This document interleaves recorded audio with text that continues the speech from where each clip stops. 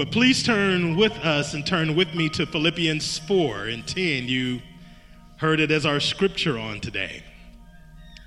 Philippians 4 and 10 through 13. But I rejoiced in the Lord greatly that now at last your care for me has flourished again.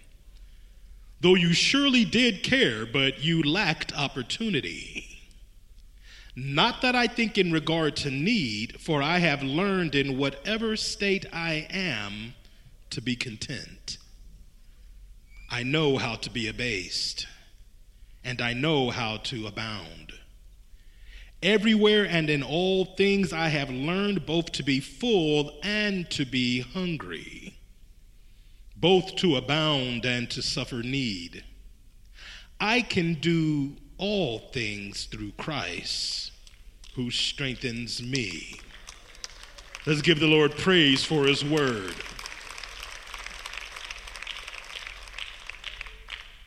In this short time together that we have, we're going to talk about unanswered prayers. Now, I think that every one of us here and online can remember at least one time or another in our lives praying for something with all of our hearts, praying for something with all of the faith that we could muster and imagine, and it not coming to pass. Someone here has been praying for something for what seems like years now, and it doesn't seem like the Lord is even listening to you. You're praying that the Lord will bless you with a spouse. Been praying for what seems like forever, but instead of the Lord answering your prayer, it seems like everyone around you is getting proposed to and married. You've been praying for that better job or a financial blessing for as long as you can remember. Praying for the Lord to bring you some kind of relief from what seems like the constant attack and harassment of financial debt and the bill collectors. Meanwhile, it seems like every time you turn around, the Lord is blessing someone else with a new house or a new career and cruelly forcing you to be there to see it happen for them. You've been praying to the Lord to bless you with a new car so you can come to church and worship and praise him, and instead he puts a train station right next to the church. You've been praying to the Lord for so long to meet that need. You've touched and agreed with your brothers and sisters in Christ. You've quoted John 14:13, you know it, and whatever you ask for in my name, that I will do, that the Father may be glorified in the Son. If you ask anything in my name, I will do it. You've reminded God that Jesus said that in his word every time you've prayed for God to meet that desire in your heart. But for some reason, your prayer seems to be going unanswered. I'm not going to ask anyone to raise their hand in here today, but someone in here or online has been asking the Lord, why hasn't he answered their prayers for that lottery ticket they bought at the liquor store to hit? You even promised to pay your tithes if he would just answer that prayer. Oh, I guess that was just me. No, I'm just playing. I never did that. I'm just. But we are told in the word to bring the concerns, the desires of our heart to the Lord, and he would hear those prayers. With thanksgiving, let our requests be made known unto God. But why are there things that we pray for, and he seems to refuse to answer those prayers? I know I'm talking to someone in here today. Now, let's be clear. Our God is more than able to answer all of our prayers and meet each of our needs beyond our imagination. We are told in his word to cast all of our cares upon him because he cares for us. He can heal your body. He can bless your finances. In the blink of an eye, he could change your entire environment, your entire world.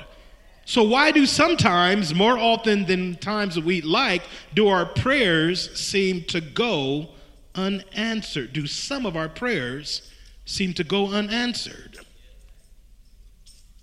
Now, before we go deeper into this text today, I feel that at this time it is my obligation to give a slight disclaimer. Even though we praise the Lord and have a good time here in service, and I do have to give the Lord praise for our music department on today and our singers, they did a beautiful job. Let's praise the Lord for them. But even though we give the Lord praise and we have a good time here in service, even though we come here and we dance and praise and stomp our feet and clap our hands, even though we can get lost in the spirit and release and celebrate his goodness, we are not here just to feel good for an hour or two and then send you back out there to the insanity of the world. I'm not here just to get you up and shouting and high and then you leave here like nothing happened. I'm not here to tell you just to name it and claim it and jump up and down and spin around 5 times and touch your toes and you'll have what you want. We're not here to do that. I'm not here to upset anybody. I come in peace. But it is my job here as your pastor. It is our job here at West Angeles to make you stronger. Amen. It is our mission here to help you become spiritually mature sons and daughters of God. We're here to make you better. We're here so that you can live life in power, so that you can live life in victory. So every once in a while, I may have to tell you something that stretches you, that makes you strain. It is my job to comfort the disturbed and to disturb the comfortable. Sometimes to challenge you. In order for a plane to rise and gain altitude, it has to meet resistance. In order for your muscles to get stronger, you have to strain them and push them. We are here to make you stronger. Amen. So with that disclaimer in mind and clearly stated, we can move on. You see, when we pray sometimes, it isn't a matter of what is said when you petition the Lord for something, but what is unsaid and what that unsaid thing implies. You see, we can't do what God can do, but God will not do what we can do.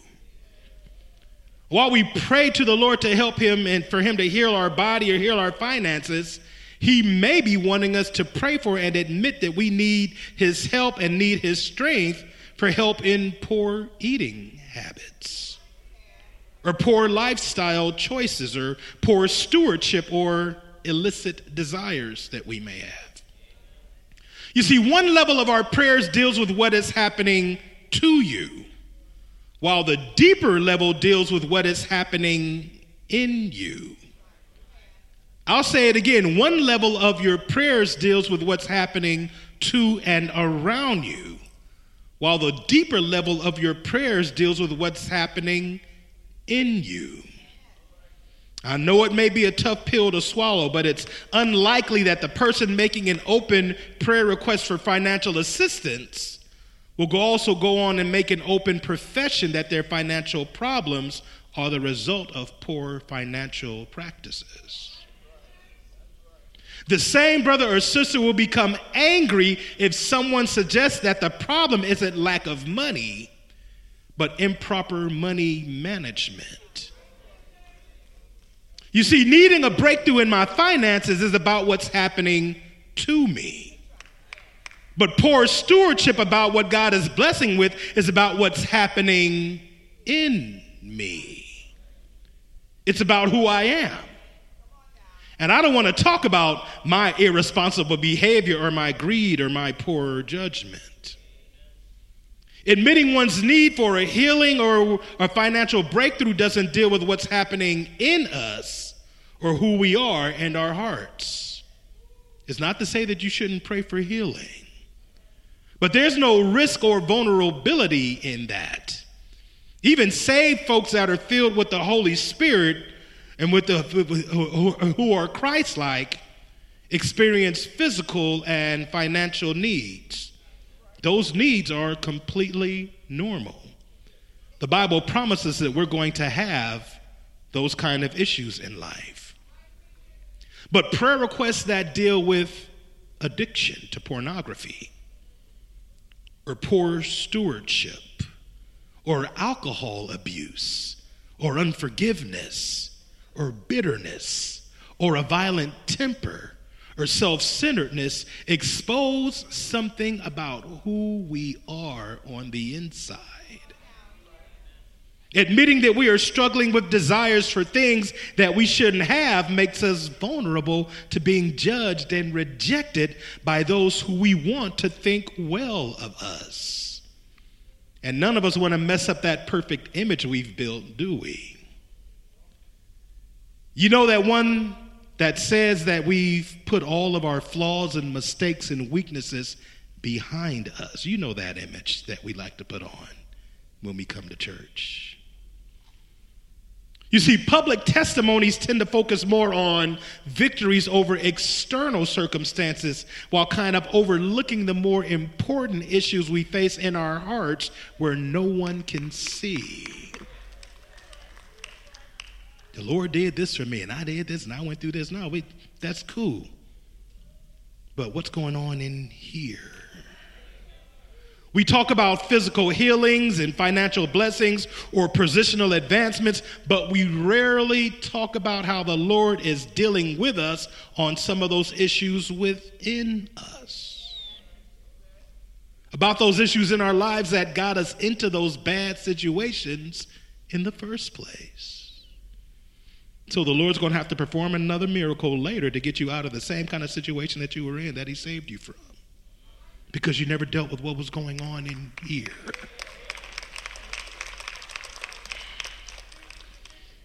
I used to quote and declare the last verse of our text with wild abandon. I can do all things through Christ which strengtheneth me. It's like I thought it gave me superpowers. I would go into the classroom and take a test that I hadn't studied one word in the textbook for. I would think that through faith, I was going to ace that test because I can do all things through Christ, which strengthened me. And when I got the grade I deserved because I didn't study, I just felt that I didn't have the faith I needed to get the grade that I wanted, and I just needed more faith. No, I needed to study. But as I grew older, the Spirit began to work on me. I began to see that I was looking at what Paul said through the eyes of self. Everybody say self. You see, when Paul wrote this passage to the believers in Philippi, he was in prison, in chains. We sometimes gloss over the fact that he who we know as the greatest apostle did not live a life of material wealth and comfort. We know that he wrote most of the New Testament, but even though we honor him, we always don't think about and reflect on what he went through for the gospel. In 2 Corinthians 11 and 23, he let us know. He says, I speak as a fool. I am more, in labors more abundant, in stripes above measure, in prisons more frequently, in deaths often. From the Jews, 5 times I received 40 stripes minus 1. Now let's stop there for a second. Why do they say that? He says 40 stripes minus 1. He says that because the severity of that punishment was such that 40 lashes would kill somebody. So they only gave you 39. They beat him to within an inch or a lash of his life, and he went through that 5 times. When he took off his shirt or his robe, you could see scars that were going to be there for the rest of his life. He then says, 3 times I was beaten with rods. Each one of those times could have killed him. Once I was stoned. That is usually a death sentence. 3 times I was shipwrecked. A night and a day I have been in the deep, in journeys often, in perils of waters, in perils of robbers, in perils of my own countrymen, in perils of the Gentiles, in perils in the city, in perils in the wilderness, in perils in the sea, in perils among false brothers, in weariness and toil, in sleeplessness often, in hunger and thirst, in fastings often, in cold and nakedness, besides other things, what comes upon me daily. My deep concern for all of the churches. Any one of those things could drive somebody crazy. I have to think that if even one of these things happened to one of us on a missionary journey, we would start thinking that maybe we didn't hear from the Lord. Oh, the Lord didn't leave. Oh, that hurt. Oh, the Lord must want me to go back home. That's a closed door. I'm going to head back home. Now again, don't get me wrong. There is nothing wrong with being prosperous.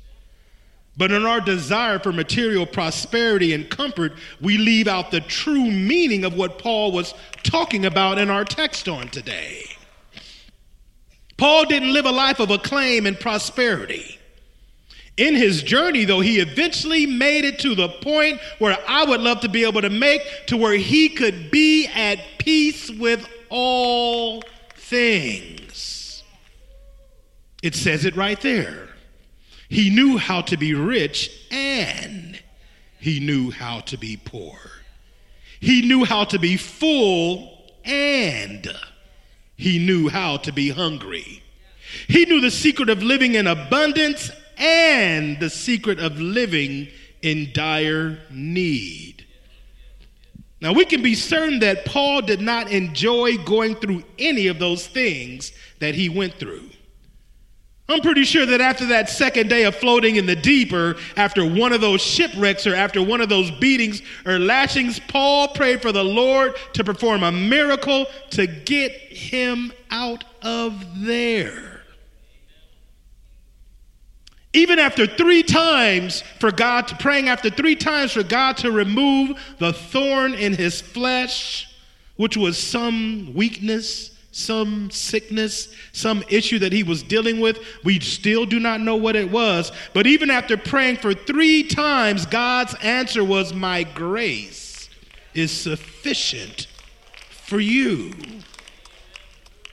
For power is perfected in weakness.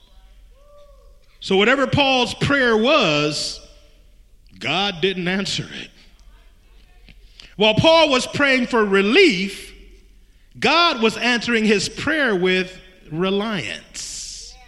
While Paul was praying for God to take it away, God's answer to his prayer was, trust me.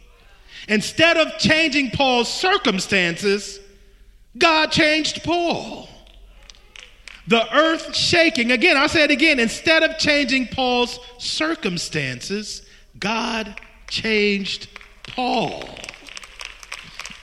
How many of you want him to change you on this morning? That's all right. We're going to keep going. We're going to get everybody there. The earth shaking Life-changing essence of that revelation is reflected in Paul's response to God's answer to his prayer. He said, I entreated the Lord 3 times that the thorn, might depart from me.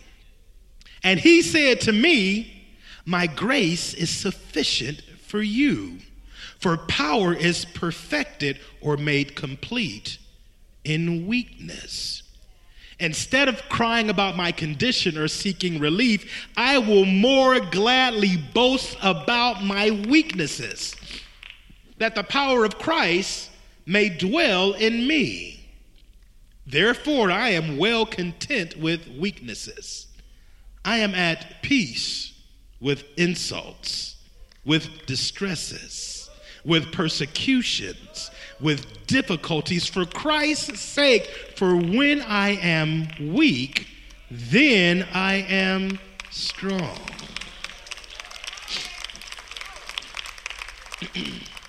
You see, Paul was over it. At this point, the last verse in our text and in this morning's scriptures comes into full revelation. It's not that Paul could do all things through Christ that strengtheneth him, but that he could withstand all things. He could endure all things through Christ, which strengthened him. With the strength of Christ, he could go through anything. So here's the big secret. Here's why many of our prayers are not answered sometimes. Our prayers are not answered sometimes because most of the time we pray to God and want him to change what is happening to and around us, what we are going through, when we should be praying about what God wants to do inside of us. That's the secret. Our prayer should be that we would get into the point of being able to say, not my will, but thine will be done. Not what I want, Lord, but what you want in my life.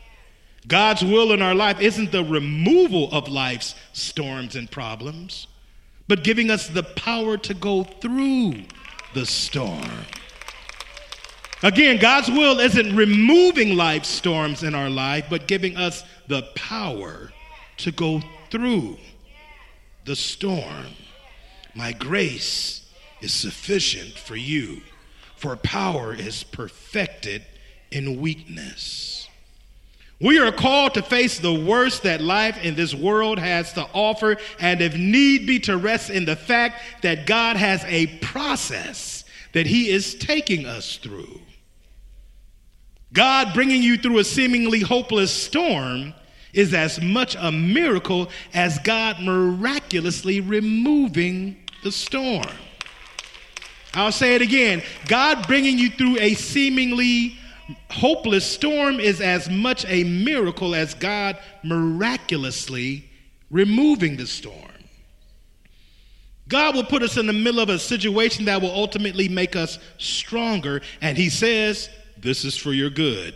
This is for you. And the first thing we do is to pray for God to take us out of the process. The first thing we do is wonder, why is God letting us go through this situation, this storm? We are so geared to comfort and ease that we spend our time in the middle of a miraculous process that God has put us in the storms of life, praying for some miracle to happen that will take us out of the storm which God has put us in, which is the miracle in and of itself. You praying for a miracle to take you out of the miracle that God has you in at the point.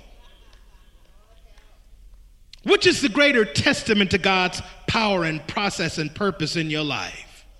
Living a joyful, peaceful, Christian-filled life in the lap of luxury, or having peace beyond all understanding in the midst of adversity? Some of us have exhausted ourselves in our attempts to engineer life to meet our specifications.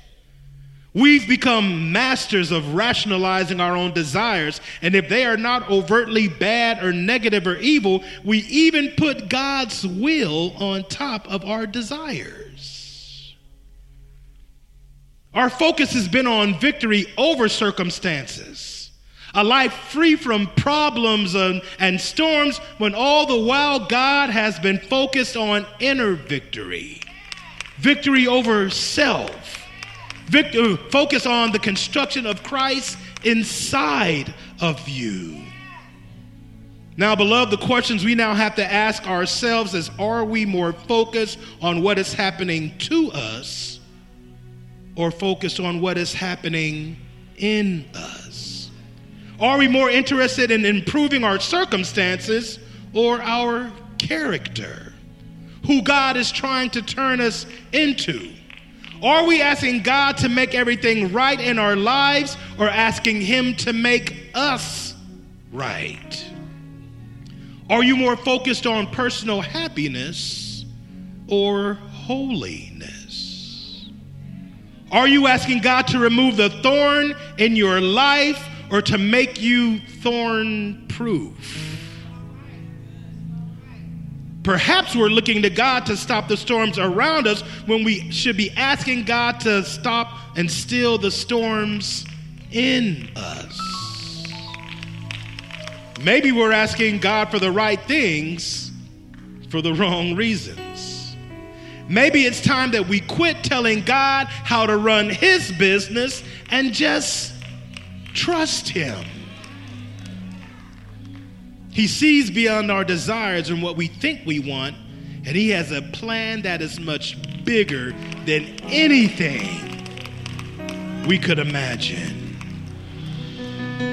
That brother, that sister you're praying for for God to deliver to you as a spouse might be the biggest nightmare that you can see.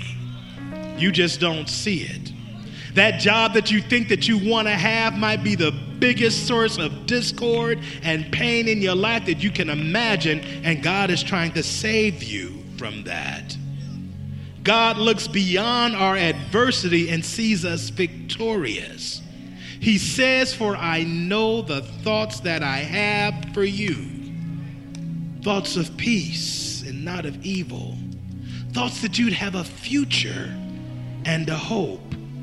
Sometimes we might not understand His will, but things happen when you follow the will of the Lord.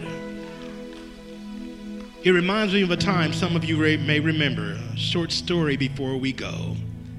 I guess it had to be around 1974 or 1975. Pastor Charles Blake Sr. had been serving for pastor of West Angeles on 5th and Adams for about 5 or 6 years or so. The gospel was being preached. People were being saved. West Angeles was growing. Pastor Blake knew that if West Angeles was going to keep growing, we would need more space. But just to the north of the church was an apartment building complex that had come into a bit of disrepair, and the property came up for sale. Dad tried to talk to the owner about buying the land, but for some reason the owner seemed very difficult. He may have had some problems with the previous pastor. But it's almost as if the owner had a personal grudge with the church. He let my father know that in no uncertain terms would he ever sell West Angeles, that property. Now, this presented an issue. It seemed to be a very disappointing situation. It seemed to be a storm. At that time, getting that property would have been a good thing. It would have been what we thought was the answer to our problem. West Angeles needed to grow. But God had something else in mind. God had something else in mind. Not too long after that, Dad got a call from his friend E.V. Hill. We may have been praying for the property off of Adams and 5th, but God was looking at Crenshaw and Exposition one day. Oh, somebody give the Lord praise on today. God was looking much further. You see, I need somebody to know that God's going to work it out for the good. Whatever it is that you're dealing with, God is going to work it out for the good. I need for somebody to know that when you put your will inside of God's will, then things begin to happen. All things work for the good of those that love the Lord. Somebody is up for a promotion. Oh, somebody give the Lord praise on today. Hallelujah. God didn't save Daniel from the lion's den. God brought him through the lion's den. He didn't get victory when he came out of the lion's den. He had the victory before he went in the lion's den. The 3 Hebrew boys didn't get saved from the fiery furnace. Instead, God brought them through the fire. God made them fireproof. God didn't stop the storm when Paul prayed. Instead, he sustained Paul in a storm so severe that it even destroyed the ship that he was on. You may be going through a storm on your job, but I need for you to know that God is going to withstand you even if he destroys the job that's around you. That you're going to be all right. That you're going to make it through the storm. And he did that for Paul on 3 different occasions. Oh, let's give the Lord praise on this morning. Hallelujah. I'm through. Everybody's standing. Everybody's standing. Hallelujah. Oh, let's give the Lord praise on this morning. Hallelujah. Hallelujah.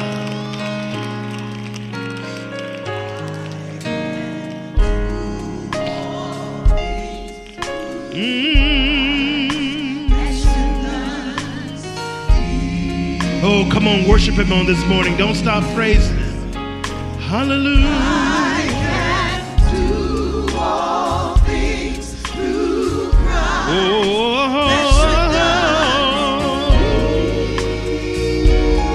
Glory to your name. Oh, come on, beloved. Let's keep praising him on today. Do all things through Christ. Hallelujah. I can do all things through Christ. I can Glory, glory. do all things through Christ that strengthens me. Everyone bow your heads and close your eyes. Amen.